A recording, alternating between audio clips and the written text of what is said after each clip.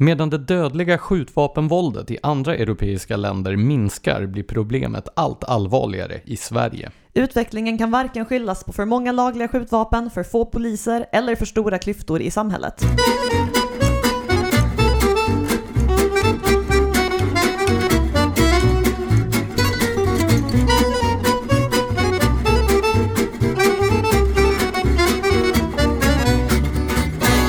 Hej och välkomna till Kompasspodden, din frihetliga vägvisare i samtiden och vårt 62:a avsnitt med mig, Lars Anders Johansson. Och mig, Blanche Sande.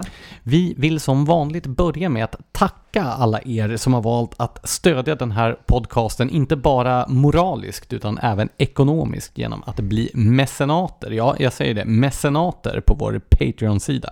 Du betonar alltså mecenater eftersom vi fått kritik för att detta orsakar partiell förstoppning. Alltså, jag vet inte ens, var det ens kritik? Det kanske var från en lyssnare som tycker om att vara förstoppad. Partiellt. Det är mycket möjligt. Vi kommer i alla fall att fortsätta använda ordet eftersom det är ett bra ord och vi inte har några bättre alternativ. Vi är ju då en fristående, oberoende podcast och utan dessa mecenaters generösa bidrag skulle vårt arbete vara ändå omöjligt eller väldigt, väldigt svårt. Och i samband med detta så passar vi också på att tacka alla er som har valt att registrera er som prenumeranter på vårt nyhetsbrev. Det är nämligen ett sätt att garantera att inte missa några av våra varken poddavsnitt eller artiklar på kompassmagasin.se och dessutom slippa gå in och leta efter dem på Facebook och Twitter. Men skulle ni ändå vilja leta efter den på Facebook och mikrobloggen Twitter så är ni givetvis varmt välkomna att göra det också. Så, med den inledningen, nu har det ju gått 2 veckor sedan vi spelade in live sist. Nej, det har det ju inte alls, för vi spelade ju faktiskt in med Christian Ekström i förra veckan. Ja, det är sant. Ja. Det gjorde vi. Jag är så van vid att gästavsnitten spelas in lite i förväg. Ja. Men du har varit ute och rest i alla fall. Ja, alltså nu för tiden så är det ju liksom nästan ett spännande event att gå ner till Ican. Men jag har, jag har korsat oceanen och tagit mig hela vägen till Visby som är jättetrevligt när det inte är Almedalen där. För som sån här politikmänniska så saknade du ju det politiska vimlet, eller? Ja, verkligen. Det var alldeles för få rosa skjortor och det kändes så jobbigt att behöva betala för sin egen öl. Jag har ju varit i Visby off-season några gånger och det har varit väldigt ödsligt. Var det så den här gången också? Nu var det ju coronarestriktioner ovanpå allting som grädde på mosen. Det var jätteödsligt men trevligt. Och är man lite folkilsk av naturen så funkar det rätt fint med ödsligt också. Så det var en bra resa. Du har ju också gett dig ut till sjöss. Ja, det stämmer. Jag har vad säger man? Genomfört den årliga kappseglingen som vi har i båtklubben i början av säsongen som går runt hela mellanskärgården från söder om Ingaröfjärden och runt hela Värmdö till västra Saxaröfjärden. Så att det var en nätt sträcka på, vad blev det? 38 nautiska mil eller något sånt där. 7,5 timmar tog det oss i alla fall. Och du har ju goda nyheter också gällande din utvecklingskurva i den här tävlingen. Ja, alltså den pekar ju skyhögt uppåt. Lite grann som statistiken över det svenska skjutvapenvåldet som vi kommer att komma in på lite senare i avsnittet. Coincidence? I think not. Nej, men det här är ju i alla fall någonting att glädjas åt. För jag har varit med Nu menar du alltså din tävlingsframgång och inte skjutvapenvåldet? Skjutvapenvåldet är inte någonting att glädjas åt och Bra. det vill vi vara tydliga med. För den händelse att någon skulle sväva i ovisshet därom. Nej, men jag har varit med i den här tävlingen 3 år i rad nu och den första gången tvingades jag bryta på grund av att det slutade blåsa och vi låg i gassande sol och drev i 2 timmar innan vi bröt när vi insåg att vi inte kom någonstans. Eller jag vet inte ens om vi drev för vi låg på en och samma plats helt stilla. Ja, det är lite av ett misslyckande. Och i fjol, det berättade jag ju faktiskt om i podden, så tappade jag min motor i havets avgrund mitt ute på Kanholmsfjärden för att det var sån sjögång så de här små gängorna som utombordsmotorn, på skruvarna som utombordsmotorn sitter fastskruvad med, de hade liksom gungat loss. Men då gick du ändå i mål till slut och kom sist. Med stor marginal, ungefär 1,5 timme efter den näst sista båten. Men du kom i mål och där inleddes den här positiva kurvan som nu pekar, var det skyhögt uppåt? Ja, för i år så kommer jag faktiskt näst sist. Och då har jag räknat ut att med samma uppåtgående trend och med samma antal deltagare så kommer jag att vinna den här tävlingen om 9 år. Ja, så länge inte någon annan också har en positiv uppåtgående kurva som överträffar din. Nej, men det här är ju ett nollsummespel som du sagt. Jo, det är sant. Nej, men jag är jätteglad att du liksom försvarar Kompasspoddens heder på bättre sätt varje år. Ja, jag höll en kompasskurs. Det låter jättebra. Eller jag kryssade ju, så jag höll en massa olika kompasskurser hela dagen. Förutom det så kan man ju också gratulera dig den här veckan till att du har släppt en bok. Ja, jag trodde du skulle gratulera mig på mors dag. Det hade ju varit jättekonstigt. Alltså, om du vill så kan jag önska dig en jättefin mors dag också. Ja, nej, men det stämmer som du säger. Jag har ju faktiskt släppt en bok. En liten skrift som jag har skrivit på beställning från Villaägarnas riksförbund som heter Villaboendets idéer. Och där jag på ungefär 120 sidor både försöker sammanfatta den svenska villaägarrörelsen och småhus egnahemsrörelsens historia och samtidigt de idéer som har legat bakom detta. Det är som en slags introduktion och översikt till ämnet för den som vill sätta sig in i de frågorna. Och var kan vederbörande komma över ett exemplar av denna skrift? Ja, tanken är ju att den ska gå att köpa i handeln vilken dag som helst, men jag har inte lyckats utverka ett besked om när detta kommer att ske. Men om det är någon som verkligen sitter på nålar och vill ha den här så kan man kontakta mig, så ska det säkert gå att lösa på något sätt. Annars vet ni att sommarläsningen i framtiden kommer att vara räddad. Exakt så. Men det här är väl då en argumentsamling som spräcker en del av de här myterna som präglar vår stadsplanering och vårt stadsbyggande idag, som till exempel att man måste bygga stora flerfamiljshus med lägenheter för att det skulle vara miljövänligare eller effektivare eller för att människor efterfrågar det. Allt detta är fel. Det är både miljövänligare, billigare och ekonomiskt hållbarare på sikt att bygga trädgårdsstäder, och det är ju dessutom det som flest efterfrågar. Ord. Men det har ju varit mors dag också. Grattis Lars-Anders. Tack så mycket. Jag vet inte om du har noterat samma sak som jag gjorde. Alltså mors dag tillkom i början av 1900-talet för att hedra mödrar och deras insatser, till exempel att föda barn och att uppfostra dem. Hittills är det inte någon överraskning. Nej, men i år så tror jag att vi nådde peak narcissism. För åtminstone mina flöden dominerades inte av, som det brukar vara på detta datum, nämligen människor som hyllar sina mödrar, utan av mödrar som hyllade sig själva. Jag känner igen det här. Det är jättemånga som verkar ha gått över från att berätta hur bra deras mamma är till att berätta hur bra de själva är. Sen, alltså, jag tror inte det här är peak narcissism, eftersom jag tror att det bara kommer, jag tror att den kurvan ser ut ungefär som din kappseglingskurva. Alltså, det kommer bli värre nästa år, fast bättre i ditt fall då. Ja, men jag tänker så här, alltså, jag tycker det är en fin tanke. Ja, men alla sådär, man hyllar någon som betyder någonting för en. Man uppvaktar någon på dens födelsedag och sådär. Men skulle man uppvakta sig själv på sin egen födelsedag så skulle det bli lite larvigt, eller hur? Du talar ju med en person som regelbundet ger sig själv födelsedagspresenter. Ja, även julklappar. Men det är ju ibland andra presenter också. Det är ju lite av en annan sak. Men om du skulle skriva grattisinlägg till dig själv i sociala medier, då skulle jag trycka på mute. Ja, det hade jag faktiskt sympatiserat med. Det hade ju varit förskräckligt pinsamt. Ja, nej, jag bara tänker så här, mors dag och fars dag, det är väl någonting, alltså den uppvaktningen är någonting som man förtjänar. Och de här mödrarna som hyllar sig själva, kan de inte bara chilla och invänta att de som ska hylla dem har blivit tillräckligt gamla för att inse att de bör göra det? Men det är väl det som är problemet med spädbarn. Det är liksom för små för att dresseras att komma med blommor och frukost på sängen och sånt. Dåligt bordsskick har de också. Usch. Ja. Odrägliga. Jag förstår om vuxna människor skulle bete sig som spädbarn. Har du sett dig omkring i världen, eller? Jo, jag har varit på både Hultsfred och Roskilde. På tal om att se sig omkring i världen så har vi ju nyheter också den här veckan. Ja, och vi hade ju en diskussion häromdagen om huruvida man får fira detta eller inte. Men vi spelar in det här på tisdagen, det vill säga den 1 juni. Och nu så har regeringen lättat lite grann, inte på förlåten, men på sina restriktioner. Och du ska ut och fira detta. Men samtidigt så jag ska inte fira det. Du sa att du skulle fira det. Jo, men jag ljög. Jag ska gå ut, jag ska sitta på en uteservering, jag ska stanna där till 22:30:00 minst, gärna någon extra sekund bara för att. Men jag tänker banne mig inte vara glad. Och vet du varför? Ja. Jo, för du har hört det här 15 gånger redan. Men våra lyssnare har det inte, så bara spela med nu. Varför tänker du inte vara glad, Blanche?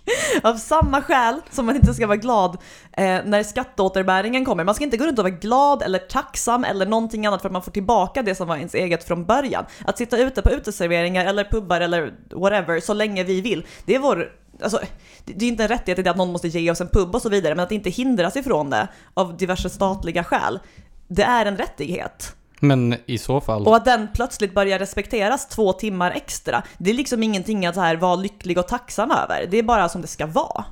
Men i så fall så är du ju lika arg oavsett coronarestriktioner, för krogarna har ju inte fått ha öppet dygnet runt tidigare heller. Så du har alltid varit så här arg alltså? Jag har ändå tyckt mig se en tilltagande ilska under de här restriktionerna. Alltså jag blir ju argare och argare ju mer restriktioner som finns. Så jag skulle väl ändå beskriva mig själv som typ 3 grader mindre arg nu. Ja, du sa ju till och med att du skulle ut och fira. Jo, men jag firar inte saker. Det var ett förlupet ord och inte jag ångrar och tar tillbaka. Nej, men alltså jag tror ju inte på de här dagarna heller. Det är det som är, alltså i min familj firar vi inte mors dag och fars dag. Vi firar födelsedagar och sen visar vi uppskattning för varandra andra dagar. Det här att ha en specifik dag då man liksom koncentrerar sin uppskattning och skickar blommor eller presenter eller så. Jag vet inte, det är inte riktigt min grej. Men jag tycker det är nedrigt av regeringen i alla fall att neka alla dessa narcissistiska mödrar som hyllade sig själva att också få fira fram till klockan 22. Alltså, man kan ju alltid fira. Jag rekommenderar varmt startandet av svartklubbar. Ja, men i så fall så hade du ju kunnat fira redan i förrgår om du hade velat. Men jag ska ju inte fira någonting. Släpp det här nu. Ja, men vad är det nu som händer? Det får vara större, det är 350 personer som får vara på offentliga evenemang, eller hur? Och sen så får krogarna servera alkohol fram till klockan 22 och de får ha öppet till klockan 22:30. Ja. Ja, då har jag förstått saken rätt. Och kom ihåg att inte vara tacksamma över att restriktionerna är lättade. Kom ihåg att fortfarande vara arga över att det finns kvar. Så för oss som är lite äldre och ändå går hem 22:30 så är det mer eller mindre som en återgång till det normala alltså. Jo, men sen kan du ju ändå liksom vara för mindre gubbiga människors rätt att sitta kvar till midnatt i alla fall. Jo, men absolut. Och jag tycker det är fantastiskt med då de här vanorna, framförallt i Stockholm. Jag tyckte det var annorlunda när man bodde på landsorten. Men i Stockholm där folk liksom går ut på krogen vid den tidpunkt när man i andra delar av Sverige går hem. Ja, så jag hade samma upplevelse när jag gick ju på gymnasiet i Helsingborg och där stänger de sista krogarna vid 5 också. Så då gick man ju ofta ut någon gång strax efter midnatt. Och sen flyttade jag till Lund som är en studentstad och där går man hem klockan 2. Vilket var jättemärkligt. Ja, men man vande sig. Ja. Man kan vänja sig vid allt utom coronarestriktioner. Men regeringen inte bara ger frihet, de tar också frihet. Nej. Och nu så har de alltså bestämt sig för att förbjuda barn att vistas på det de kallar för olämpliga platser. Och det trodde jag var någonting som föräldrar var bättre ägnade att göra. Det skulle man kunna tro. Jag menar inte att föräldrar ska vistas på olämpliga platser. Jag menar att föräldrar är mer ägnade att förbjuda sina barn att vistas på platser som föräldrarna anser vara olämpliga. Till exempel tillhåll för kriminella. Alltså, hur skulle folk förstå den här podden om det inte vore för våra förtydliganden? Ja, det skulle vara helt obegripligt. Så vad regeringen har gjort är alltså att tillsätta en utredning för att titta på möjligheter. Ja, men jag vet. Men det har den gjort. Den har tillsatt en utredning. Som ska sätta sig ner och titta på möjligheten att utfärda vistelseförbud. Och då är det alltså inte barn i allmänhet som ska förbjudas från att vistas på platser. Utan det är enskilda det hade man barn. ju ändå kunnat önska. Jag vet en lång rad platser där jag gärna skulle se att barn var förbjudna. Kollektivtrafiken. Till exempel. Ja. Nej, men så här. Enskilda barn ska då av socialtjänsten kunna förbjudas att vistas på olämpliga platser. Socialminister Lena Hallengren säger att man till exempel skulle kunna tänka sig gator och torg eller delar av stan. Detta i syfte att hindra barnet i fråga från att dras in i kriminalitet eller skydda det från narkotika. Och sen så lägger Hallengren också till att det kan även vara till hjälp för föräldrar. Det är inte alltid lätt att sätta gränser och veta vilka miljöer som barnen vistas i. Och alltså vad fan, nej det kanske inte är jättelätt, men det är ju ändå föräldrars jobb. Det är ju definitivt inte Lena Hallengrens eller socialtjänstens jobb att bara, nej du borde inte gå till den här dåliga delen av stan. Alltså det kliver så långt över gränsen för sitt ansvarsområde här. Alltså, en sak jag har tänkt på när vi har spelat in den här podden nu under coronapandemin, det är att du tenderar att bli lite full i skratt varje gång du nämner Lena Hallengren. Stämmer detta? Jag kan varken bekräfta eller förneka det. Men jag har också den här tendensen att när jag egentligen känner mig aggressiv så brukar jag le mycket för att det skapar intrycket av att jag inte är så arg som jag är. Så det kan också vara det. Det var min kommentar. Ja. Hade vi något mer att säga om de förbjudna barnen? Nej, vi är nöjda där. Ja, och sen så kommer det nyheter från Greta Thunbergs fanclub, den här Fridays for Future. Det var väl det som emanerade ut ur skolstrejksrörelsen, eller hur? Precis, eller som komikern Aron Flam numera kallade Greta-jugend. Vad som har hänt är att, vi pratade ju i förra avsnittet om vilket märkligt ställningstagande det är att vara för Hamas, eller så här. Ja, lite besynnerligt, ja. Ja, med tanke på vad det är för organisation och vad den står för och så vidare. Och när det gäller Palestina så är det ju Hamas som är den krigförande parten här. Det är ju en diktatur, det är en regim, ja. Som sagt, lyssna gärna på avsnitt 60 om ni vill höra mer om det. Ja, det här är alltså vår första referens i det här avsnittet till det tidigare avsnittet. Ja, men då skriver Fridays for Future på Twitter bland annat att våra hjärtan är med martyrerna, alltså de palestinska offren för konflikten. Och gjorde lite andra uttalanden på det temat. Och här infinner ju sig då en lång rad frågor. Till exempel, är Hamas mer klimatsmarta än sin israeliska motpart i konflikten? Är det därför som Fridays for Future väljer att ta ställning i den här frågan? Är de här raketerna som man urskillningslöst väljer att skjuta in mot Israels civilbefolkning, är de biologiskt nedbrytbara till exempel? Släpper de inte ut varken under tillverkningen eller under detonationerna växthusgaser i atmosfären? Det är en ungefär lika bra förklaring som den som Fridays for Future har kommit med. Eller har man helt enkelt låtit sig luras på samma sätt som Miljöpartiets väljare, det vill säga av att Hamas använde sig av färgen grön? Ja, alltså vad Fridays for Future menar är att du vet, antikolonialism och ingen klimaträttvisa utan social rättvisa, du vet det här tjatet. Men det roliga i sammanhanget, det är att det nu har uppstått en schism inom Fridays for Future. För när Fridays Against Future. Nej, men när Fridays for Future, som vi av lätthetsskäl kan kalla FFF, alltså när deras internationella organisation skrev på Twitter att deras hjärtan är med martyrerna och så vidare, då gick den tyska lokalorganisationen ut och tog avstånd från detta med motivationen att det var antisemitiskt. Och då gick den skotska lokalorganisationen ut och tog avstånd från den tyska lokalorganisationens avståndstagande och fördömde också anklagelser om antisemitism. Är det bara jag som associerar till en specifik scen i Monty Pythons Life of Brian? Nej, det är inte bara du. The People's Front of Judea. Ja, The Fridays Front for Future. Typ så. Men ja, lite kul i alla fall. Och det bekräftar ju också det här vi diskuterade i förra avsnittet, nämligen att den som har en generellt sett vänsterorienterad världsbild, den tenderar att bli blind för vissa uppenbara realiteter och betrakta förtryckande diktaturer som den goda sidan helt enkelt, eftersom det ingår i den tredje världen.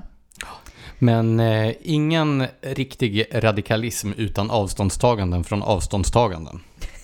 På tal om riktig radikalism så händer det ju saker i Bengtsfors. Ja, precis. Bengtsfors är ju då centralort i vilken kommun? Jo, Bengtsfors kommun, som ligger i Dalsland och har cirka 3000 invånare. Och den här lilla orten har under förra året drabbats av ett stort antal brott. Framförallt handlar det om stölder, vad jag förstår.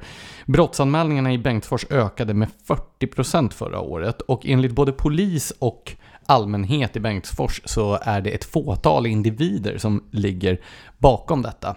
Och till slut så ruttnade representanter för allmänheten i Bengtsfors på det här och uppsökte en av dessa livsstilskriminella individer och gav vederbörande ett kok stryk. Och nu sitter 3 unga män häktade då för den här misshandeln, misstänkta för den här misshandeln. Så för att rekapitulera här, det var alltså inte de här tjuvarna som har plågat orten i 1 år som satt bakom lås och bom, utan dem som försökte göra någonting åt den när rättsväsendet sket i det. Ja, det här är ju det märkliga. Vi har ju diskuterat sådana här fall tidigare när människor har tagit, som det heter, lagen i egna händer. Det vill säga när inte lagens representanter har funnits där och gjort sitt jobb, så har människor till slut ansett att kriminella ska stoppas i alla fall. Men då dyker ju rättsstaten upp omedelbart. Ja, men det är ju det här att den känner sig hotad om någon annan försöker göra dess jobb åt den. Även om den själv skiter i det. Alltså så här, för att vara krass, dess huvudsyfte är ju inte att jobbet blir gjort, utan att ingen annan än den själv gör jobbet. Ja, och det föranleder ju en att börja misstänka att staten kanske har en annan agenda än att sörja om medborgarnas väl och ve. Kanske till exempel att prioritera sin egen monopolställning. Men det skulle ju onekligen vara ett effektivare sätt att upprätthålla denna monopolställning, att faktiskt då säkerställa medborgarnas väl och ve. För jag tror ju att sannolikheten att folk bildar medborgargarden, eller vad man nu ska kalla det här initiativet i Bengtsfors, är ju lägre om det faktiskt finns en fungerande rättsstat som håller pli på bovar och banditer. Ja, det är ju en fråga om utbud och efterfrågan det här. Här fanns det uppenbarligen en efterfrågan. Ja, och 2016 så flyttades polistjänsterna från Bengtsfors till Mellerud, och redan då fruktade de ansvariga politikerna på orten att det skulle få konsekvenser för Bengtsfors. Som dåvarande kommunstyrelsens ordförande Per Eriksson, socialdemokrat, uttryckte det 2016. Ringer man och anmäler ett brott kommer det i bästa fall att dröja 1 timme till polisen kommer. I värsta fall kommer ingen alls, och det kan leda till att medborgargarden och liknande bildas. Alltså, jag tycker det är intressant att det är risken han tar upp. Alltså inte det här vad som händer med ett samhälle när polisen inte dyker upp. För att ärligt talat, att komma efter 1 timme, det är ju typ som att inte komma alls i termer av brottsbekämpning ofta. Och att han menar att så här, i värsta fall så kan det leda till att medborgargarden bildas. Nej, i värsta fall så leder det till att en hel ort dör ut på grund av att kriminella slår sig ner där som gräshoppor. Ja, för gräshoppor, de slår ju sig ner. Ja, och äter upp allt i sig. Det har också blivit lite av en politisk skandal, för nuvarande KSO:n Stig Bertilsson, alltså Bengtsfors högsta höns, han har tydligen gillat ett inlägg på Facebook som någon privatperson gjort och som kan tolkas som stöd för dem som genomfört den här misshandeln. Och det här har ju då naturligtvis tvingat fram ett avståndstagande från Stig Bertilsson, som i ett mejl till P4 Väst skriver att... Vänta, är det alltså han som tar avstånd från sig själv? Nej, han tar avstånd från att man misshandlar människor. Jag kan läsa upp hans avståndstagande, så får du själv bedöma kvaliteten istället för att jag ska sitta här och göra någon slags tolkning av det. Så här skriver i alla fall Stig Bertilsson, moderat, i ett mejl till P4 Väst. Jag vill med eftertryck understryka att jag naturligtvis inte ett ögonblick försvarar varken medborgargarden, misshandel eller hemfridsintrång. Det borde stått vare sig. Min like skickade jag enbart med tanke på hans, det vill säga skaparen av inlägget, frustration över ett samhälle som inte förmår upprätthålla lag och ordning.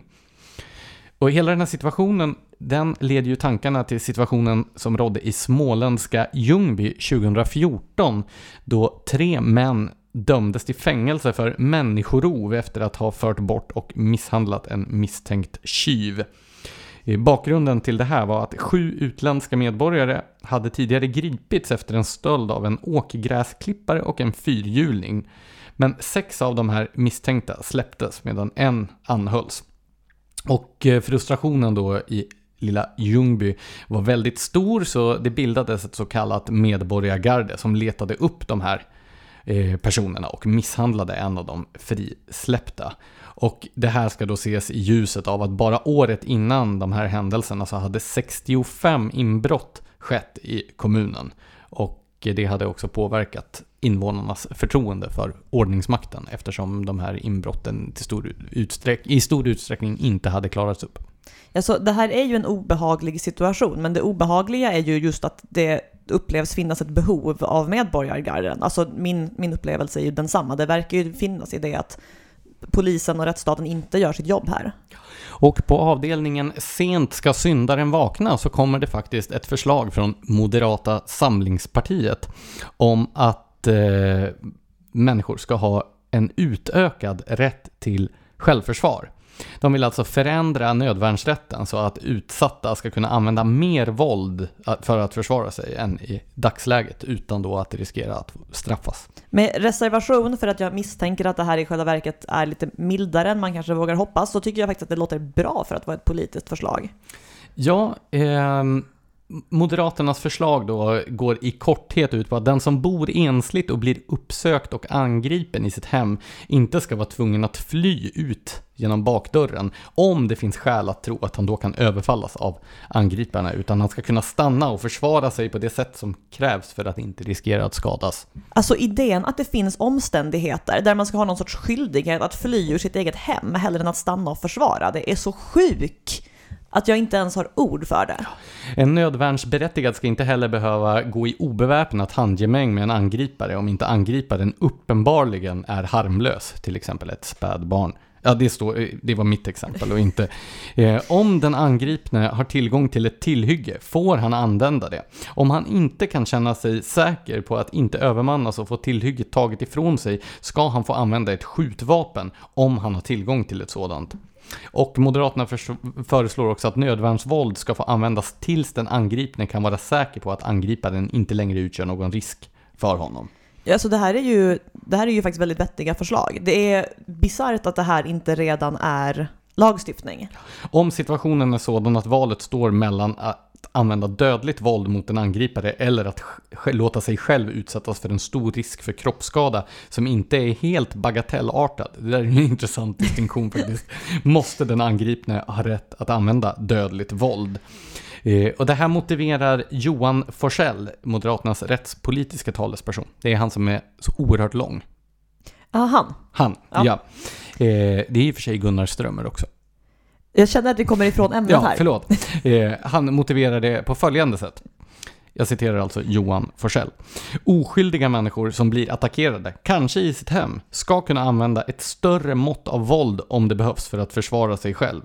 Det finns ett antal rättsfall som pekar på att det är väldigt högt ställda krav, för högt ställda krav på att helt enkelt kunna försvara sig själv och försvara andra personer som går emellan och avbryter dödligt våld och som sedan ändå blir dömda för det av domstolen. Stand your ground. Ja, men det är ju det som vi har efterfrågat väldigt länge. Min enda fundering kring det, alltså jag tycker ju spontant, jag har läst igenom den här promemorian som jag sent om sidor lyckades få tag på. Och jag tycker förslagen är rimliga, men jag frågar mig varför kommer de här förslagen nu? Ja, alltså varför inte lite närmare valet?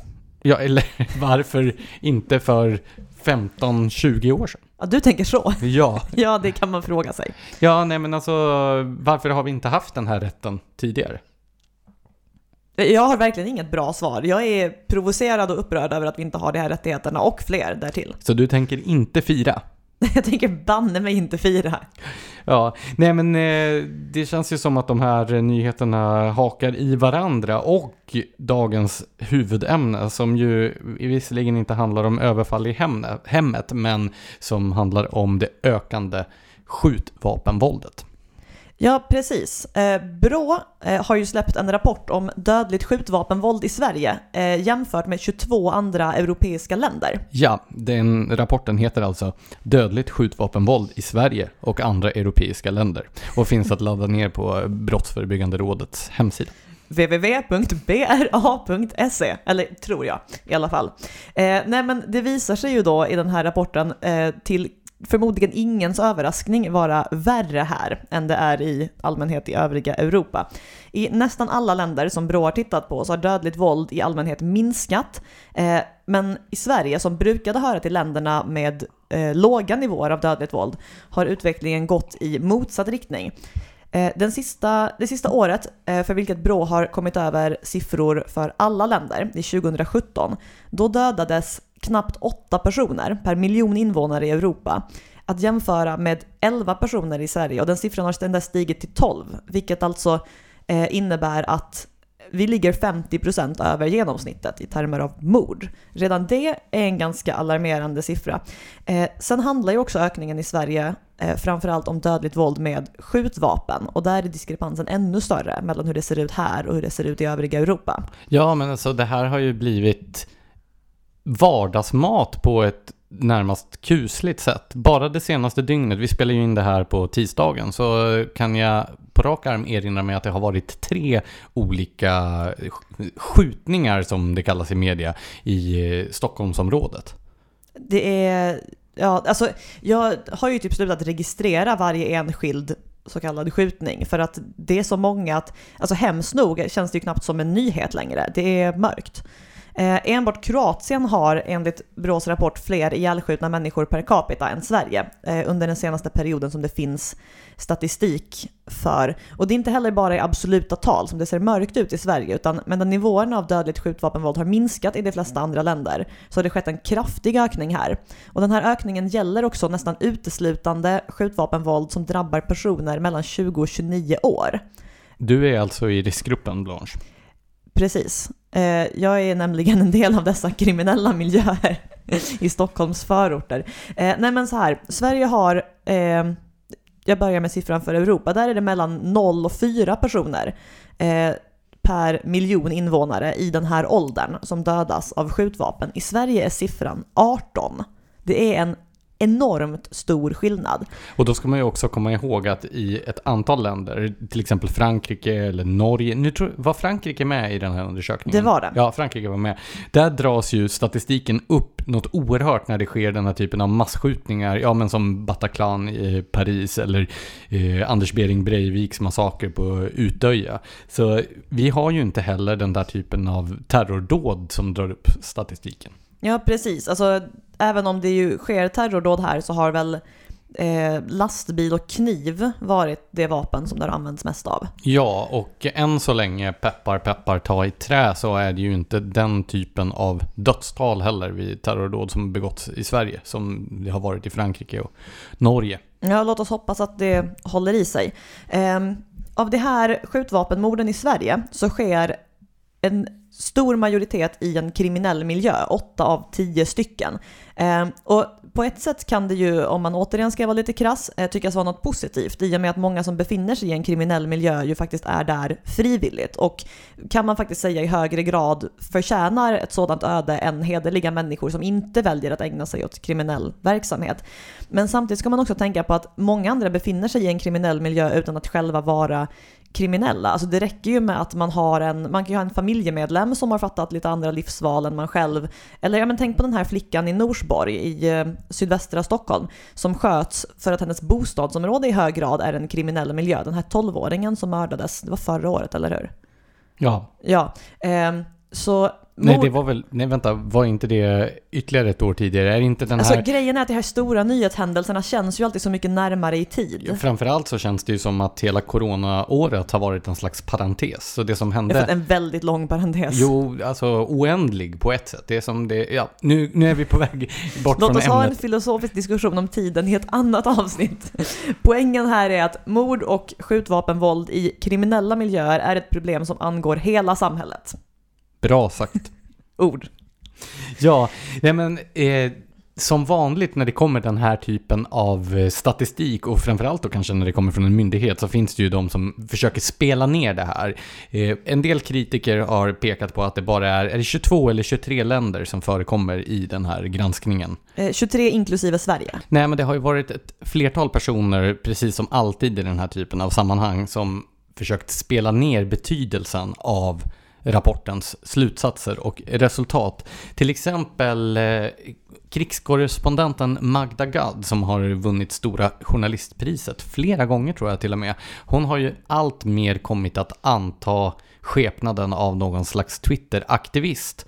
Och hon var skarpt kritisk till den här rapporten. Bland annat skrev hon på mikrobloggen Twitter att citat, andelen som dör av en skjutning i Sverige är cirka 0,0005% av befolkningen och de flesta som är involverade i skjutningar är kriminella. Det kan till exempel röra sig om uppgörelser. Det här är som att jämföra dödligt våld i Mellanöstern men inte ta med länder som Irak, Syrien, Jemen. Obegripligt. Slutcitat. Det är ett väldigt märkligt resonemang. Alltså, visst att om man slår ut över hela befolkningen, det är rätt få människor, men det är fortfarande människor som mördas. Alltså, så här, det är ju inte som att det inte är ett problem, bara för att det skulle kunna vara värre. Men du vet att risken är större att halka i badkaret. Än att bli skjuten i en gänguppgörelse. Å andra sidan, nu tänker jag på den här stackars trumstudenten som blev skjuten i ögat i en sån här gänguppgörelse. Alltså trumstudenten var inte med i något gäng utan satt hemma i sin soffa och träffades i ögat av en rikoschett, bara ett stenkast från där jag bor. På tal om folk som inte har valt att befinna sig i den kriminella miljön. Till exempel. Ja. Andra har ju valt att göra vad man nästan väl kan kalla motsatsen för att spela ner siffrorna. Nämligen att ta dem till intäkt för att den egna världsbilden stämmer.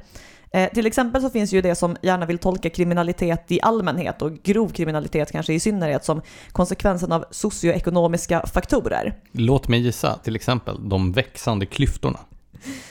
Ja, precis. Och detta beror i sin tur på nyliberalismen.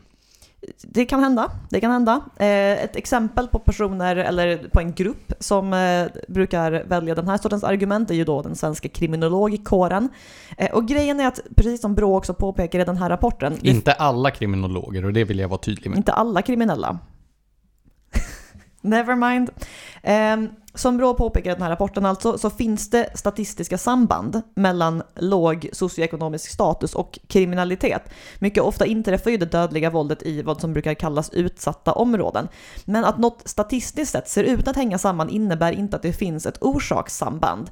Det finns en rolig hemsida på nätet som dyker upp om man googlar på Spurious Correlations, som har hittat en del statistiska samband i USA. Exempelvis mellan antalet personer som årligen drunknar i pooler och antalet filmer Nicolas Cage har medverkat i det aktuella året. Det finns även ett samband mellan konsumtionen av margarin och om det var skilsmässostatistiken eller äktenskapsstatistiken i delstaten Maine. Där kan det faktiskt föreligga ett samband. Ja, alltså margarin är ju vidrigt. Man förstår ju om folk blir på dåligt humör. Nej, men poängen här är att... man kan ju också anta en annan skepnad om man överkonsumerar matfett. Jo, det är sant. Ja, återigen det vill säga en annan skepnad än det som man ingick äktenskapet med.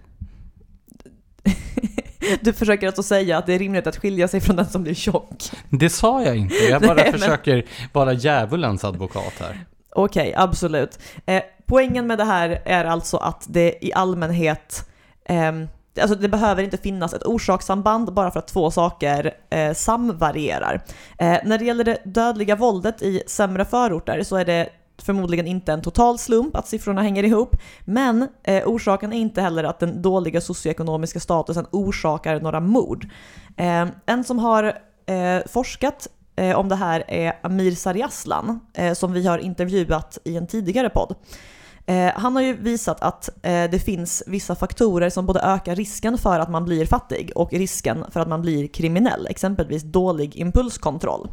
Ja, alltså så här, en sak som verkligen påverkas av socioekonomiska faktorer, det är ju risken att drabbas av den här gängkriminaliteten, med tanke på att om du har taskiga ekonomiska förhållanden så är sannolikheten att du har råd att flytta till ett annat område än de stadsdelar där de kriminella härjar och skjuter mindre. Vilken tur att dessa klyftor då håller på att jämnas ut i och med att det som är kriminella och skjuter sprider sig genom samhället. Ja, eller hur? Nu kan vi alla ha det likadant. Men för den som ser ekonomiska klyftor som det viktigaste samhällsproblemet så blir det ju lockande att beskriva grov kriminalitet som en konsekvens av att ens egen fråga får för lite uppmärksamhet. På ett liknande sätt fungerar personer som betraktar jägare och sportskyttar som det viktigaste samhällsproblemet. Det tolkar ju den här statistiken som bevis för att vapenlagstiftningen måste skärpas. Du menar aktivisterna på polismyndigheten? Det är ett exempel. Som tycker att det inte ska få finnas några civila vapen i samhället och därför hävdar att det är de civila vapnen som egentligen ligger bakom de här dödsskjutningarna. Exakt så. För grejen är att som sagt så är det här ju skjutvapenvåld i kriminella miljöer som är det huvudsakliga problemet. Och gängkriminella tenderar inte att söka vapenlicens. Nej, det ligger ju i sakens natur. Ja. Men det finns en teoretisk väg runt detta logiska hinder för dem som vill begränsa det lagliga vapenägandet, och det är den så kallade läckagehypotesen. Den går alltså ut på att det finns ett samband mellan antalet lagliga vapen i ett samhälle och antalet illegala vapen. Och det förklarar ju då varför till exempel Kanada, som har så oerhört många lagliga vapen, har så mycket fler dödsskjutningar än till exempel USA. Ja, precis så. Idén här... Jag var alltså ironisk nu. Ja, det är jättebra att du förklarar det också. Den här hypotesen är med andra ord mer eller mindre tagen ur luften. Ja, den är helt utan verklighetskontakt. Men vi kanske ändå ska förklara vad den går ut på. Ja, men låt oss göra det. Så att våra lyssnare kan avfärda den när de stöter på den. Till exempel på släktmiddagar. Ja, låt oss beväpna våra lyssnare med argument mot detta. Kul vits. Så idén är alltså att jägare och skyttar förser den undre världen med vapen genom att deras vapen stjäls. Och inte bara det, utan också att de kriminella blir kriminella på grund av tillgången till vapen, som då beror på att det läcker vapen som såll från jägarna och sportskyttarna och deras vapenhandlare. Man skulle kunna sammanfatta dem som roten till allt ont. Den här hypotesen formulerades för första gången av Rikspolisstyrelsen i skriften Illegala vapen anno 1995. Och sen utvecklade Rikspolisstyrelsen det här resonemanget i rapporter till Justitiedepartementet, där det bland annat skrev att det är angeläget att minska den totala mängden legala vapen i civila händer, då i syfte att begränsa brottslighet. Och problemet är ju då att den här hypotesen saknar grund i verkligheten. Till exempel så har ekonomiforskaren Erik Lackoma gått igenom samtliga anmälda vapenstölder i Sverige mellan 2002 och 2010, och han fann att det både var väldigt ovanliga, det sker omkring 100 om året jämfört med till exempel 20 000 bostadsinbrott, och också att polisen hade överdrivit omfattningen av vapenstölderna från privatpersoner med över 100 gånger i vissa fall i sina rapporter till Justitiedepartementet, vilket ju är direkt intellektuellt ohederligt. Andra forskare har tittat på vilka vapen som kriminella faktiskt använder vid brott och enbart hittat enstaka fall där ett tidigare lagligt vapen har använts. Ja, det är ju väldigt, väldigt sällan som jägare och sportskyttare använder till exempel helautomatiska vapen, AK-47, Kalashnikov och sådär. Ja, det är inte optimala jaktvapen helt enkelt. Alltså det går ju naturligtvis att jaga med dem på korta avstånd, men jag tror det är väldigt svårt att få licens beviljad. Precis. Och grejen är, det finns ju en väldigt grundläggande lag för mänskligt beteende, nämligen det minsta motståndets lag. Om man är kriminell och vill få tag på ett vapen, då kommer man välja det mest enkla, smidiga och praktiska sättet att få tag på detta vapen. Och det är inte att sitta och vänta i x antal månader på att få en licens. Om man nu har turen att få det ändå. Man har förmodligen inte det om man har en kriminell bakgrund. Utan man går ner på plattan eller var man nu har sina kontakter eller smsar någon, vem vet. Var det inte det han hade gjort? Han SVT-reportern som har skrivit nu en bok om gängkriminaliteten, alltså Diamant Salihu. Ja, precis. Jag tror det kan ha varit i Malmö till exempel. Jag tror han jobbade på tidning då, inte SVT. Men han hade ju då testat hur snabbt han kunde få tag på ett illegalt vapen. Jag vill minnas att det var under 24 timmar. Däremot så blev han sedan åtalad när han gick direkt till polisen och lämnade in det här vapnet, för så ska man tydligen inte bete sig. Apropå att fokusera på rätt saker. Precis så. Utan grejen är att kriminella i Sverige använder nästan enbart insmugglade vapen och framförallt från forna Jugoslavien. Det är liksom deras grej. Ja, det fanns ju ett överskott på vapen efter Balkankrigen som sedan har distribuerats över den europeiska kontinenten, och en försvarlig del av dessa har hamnat hos svenska kriminella. Så det är många och ökande skjutvapenmorden beror alltså varken på det lagliga vapenägandet eller på klyftor i samhället. Så då kan man ju fråga sig, vad beror det istället på? Ja, alltså ett ord till om den här läckagehypotesen. Skulle den stämma på något sätt så skulle det ju vara betydligt mer skjutvapenvåld i Norrlands inland, där i princip alla är jägare. Sportskyttar och jägare finns ju företrädesvis på landsbygden, där den här typen av våldsamheter också lyser med sin frånvaro. Men det kanske är det som är problemet i Bengtsfors? Ja, så måste det ju vara. Jag läste en debattartikel i Göteborgs-Posten av polischefen i Storgöteborg Erik Nord, där han lyfter upp 3 faktorer som han menar ligger bakom det skjutvapenmord som Brås rapport tar upp. Han skriver om individuella särdrag, dysfunktionell familjemiljö och kulturfaktorer. Och att individuella särdrag spelar roll det är ju en självklarhet. Vi nämnde dålig impulskontroll. Detta i kombination med aggressiva impulser kan ju absolut leda till att man skjuter någon. Man skulle kunna lägga till att en bristande moralisk kompass också kan tänkas bidra till den sortens handlingar. Dysfunktionell familjemiljö är inte heller en kontroversiell förklaringsmodell, utan många avhoppare från kriminella miljöer beskriver ju ofta hur det kriminella gänget kommer att ersätta en familj eller någon liknande broderlig gemenskap. I Sverige har vi också vissa kriminella nätverk som faktiskt består av klaner, som ju i sin tur består av familjer.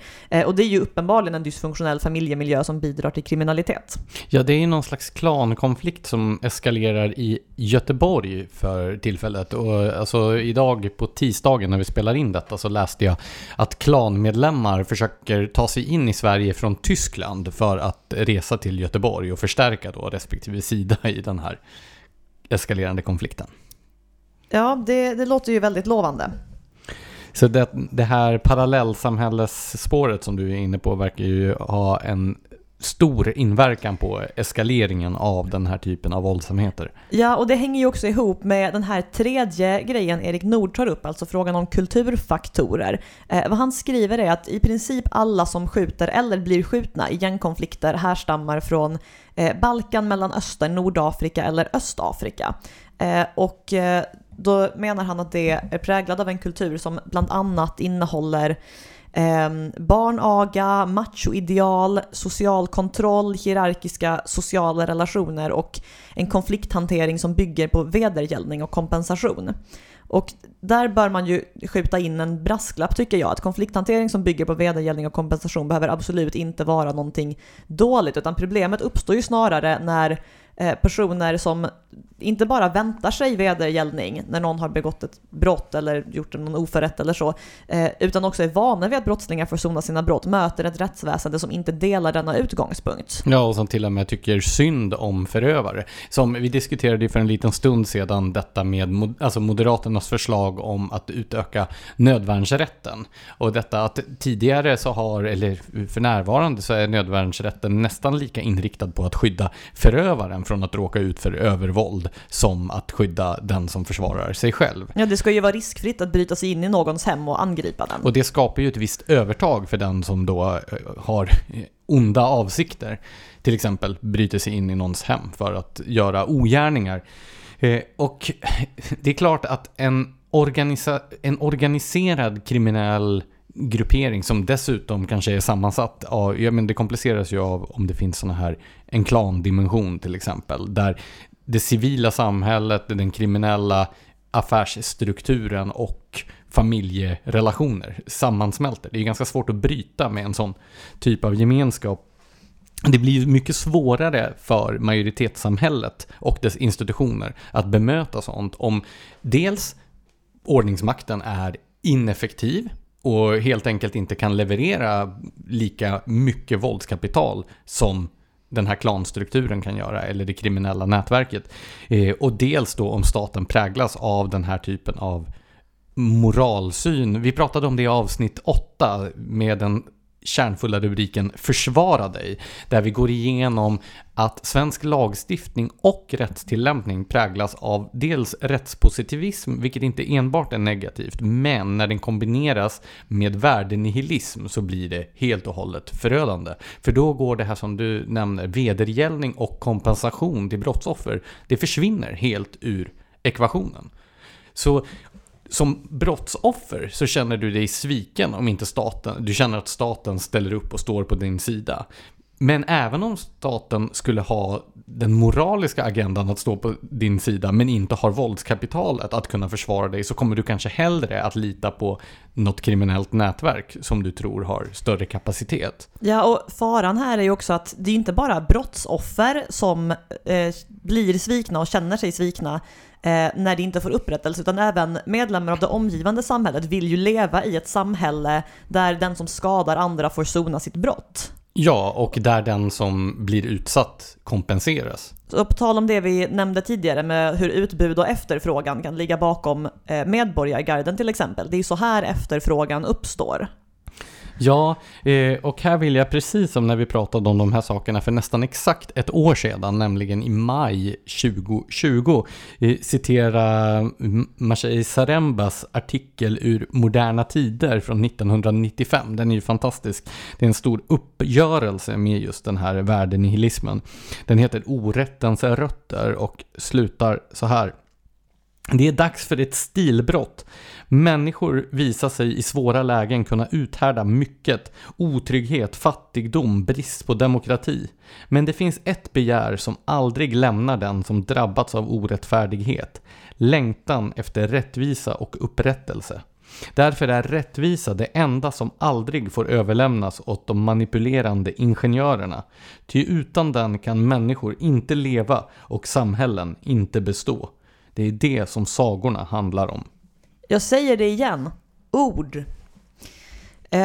Men för att återgå till de här förklaringsmodellerna så påpekar Erik Nord, precis som också Brå gör i den delen av rapporten som analyserar tänkbara orsaker till det dödliga skjutvapenvåldet, att ingen av de här förklaringsmodellerna vi har diskuterat nu i sig är tillräcklig för att förklara ökningen av skjutvapenmord. För när man tänker efter så är ju varken personer med problematiska individuella särdrag eller dysfunktionell familjemiljö eller de kulturella faktorer vi har diskuterat unika för Sverige. Vad som däremot gör Sverige unikt, det är, enligt återigen Erik Nord, för få poliser per capita och svenska värderingar. Han skriver så här: våra värderingar kan också göra att vi undviker diskussioner om sådant som känns obehagligt och obekvämt, till exempel förekomsten av sådana kulturfaktorer som beskrivits ovan, en undfallenhet som gör att problem kan växa för att vi tittar bort.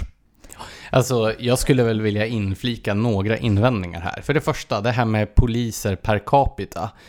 Stora delar av Sverige har under mycket lång tid haft väldigt få poliser. Och ändå har där inte begått brott. Alltså på den svenska landsbygden innan det kom den här typen av ligor, men som härjade till exempel i Ljungby eller det, som de här individerna i Bengtsfors, så har man ju klarat sig ganska väl utan poliser. Så det är ju inte frånvaron av poliser som skapar kriminalitet, utan det är ju närvaron av kriminella. Och det här tycker jag är någonting som man alltid... Det är ett sånt här sosse-resonemang, att alltid när det finns ett problem, då är det för att myndigheterna inte har tillräckligt mycket resurser. Nej, det är för att det finns en massa kriminella as som stjäl och skjuter på folk. Ja, sen kan man ju diskutera att när närvaron av dessa asen är ett faktum, då behöver ju rättsväsendet göra någonting. Men antalet poliser är ju inte den springande punkten här. Nej, det handlar ju om vad polisen gör. Sätter den sig i respekt? Lyckas den med någonting? Om den har arresterat något, kommer rättsväsendet att leverera ett seriöst straff? Jo, men nu pratar vi om olika saker. Alltså, frånvaron av poliser är ju inte orsaken till kriminaliteten, utan de kriminella är ju orsaken till kriminaliteten. Däremot, när man väl har en problematik med kriminella gäng, oavsett om det är klangrupperingar eller motorcykelgäng eller vad det nu är för typ av gruppering, då behöver ju rättsstaten komma dit med sina hårdaste hårdhandskar. Annars så kommer ju någon alternativ gruppering att försöka hantera problematiken istället. Ja, givetvis. Alltså, vad jag menar är helt enkelt att fler poliser knappast är nyckeln till att lösa den här situationen. Nej, och sen så är väl alltså så här, macho-ideal behöver ju inte bara vara en del av problematiken. Det kan ju delvis vara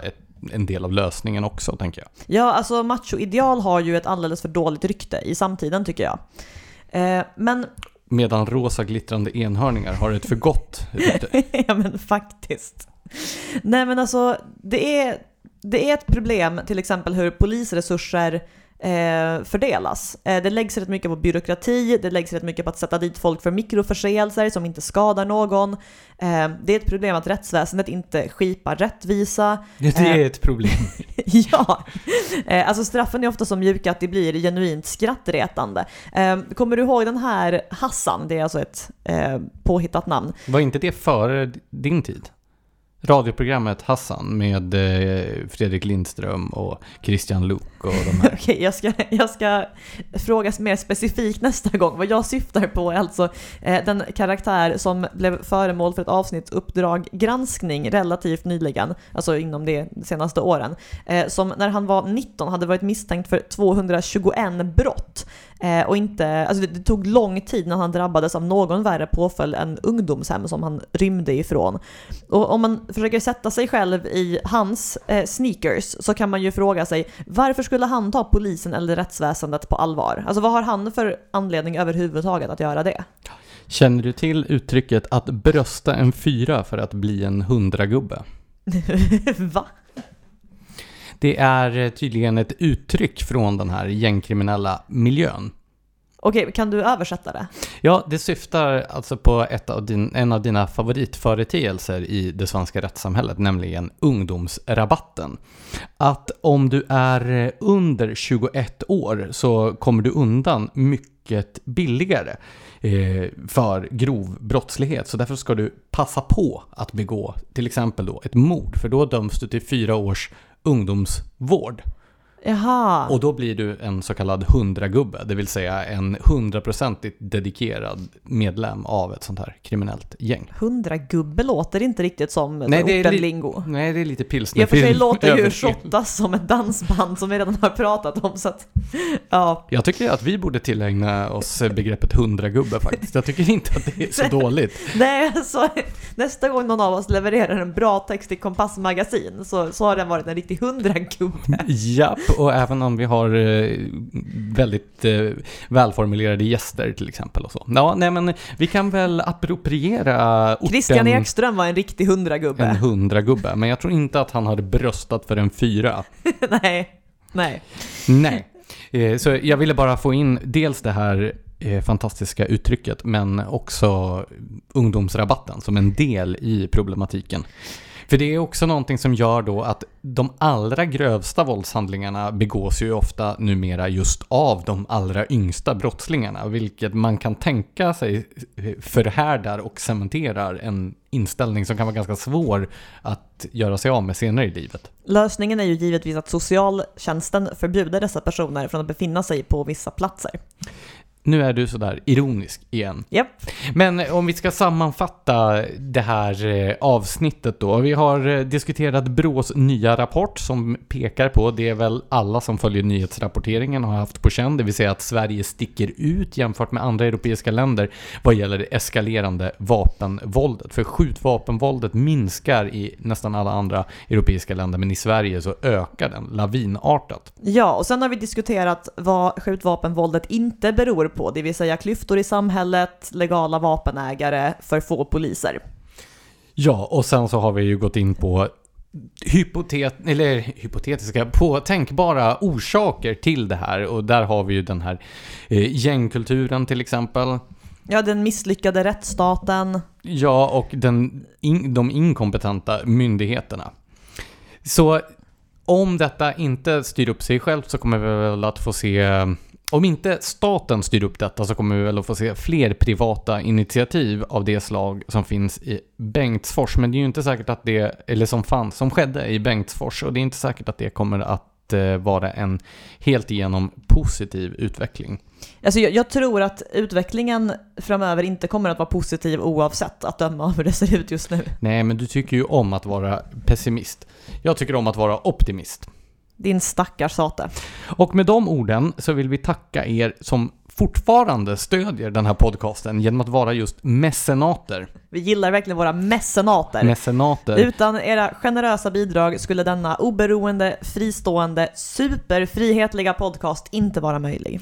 Nej, för vi tror ju inte att det är nödvändigtvis mer repression som kommer att lösa kriminaliteten, även om repression naturligtvis behövs i de akuta situationer där kriminella gäng härjar fritt. Men vi tror att det behövs en frihetlig röst här ute i etern, och då behöver vi er mecenater. Men vi behöver också prenumeranter på vårt nyhetsbrev och vi gläds varje vecka av att det ramlar in ett antal nya prenumeranter. Det här kommer ju, om vi har samma uppåtgående kurva som dödsskjutningarna i Sverige, så kommer vi till slut att vara Sveriges största nyhetsbrev. Så prenumerera för Guds skull och hjälp oss att svälla till nya megalomana höjder. Men glöm inte heller bort att följa oss på Facebook och Twitter, för där finns vi ju trots allt. Fortfarande. Ja. Tack för att ni har lyssnat.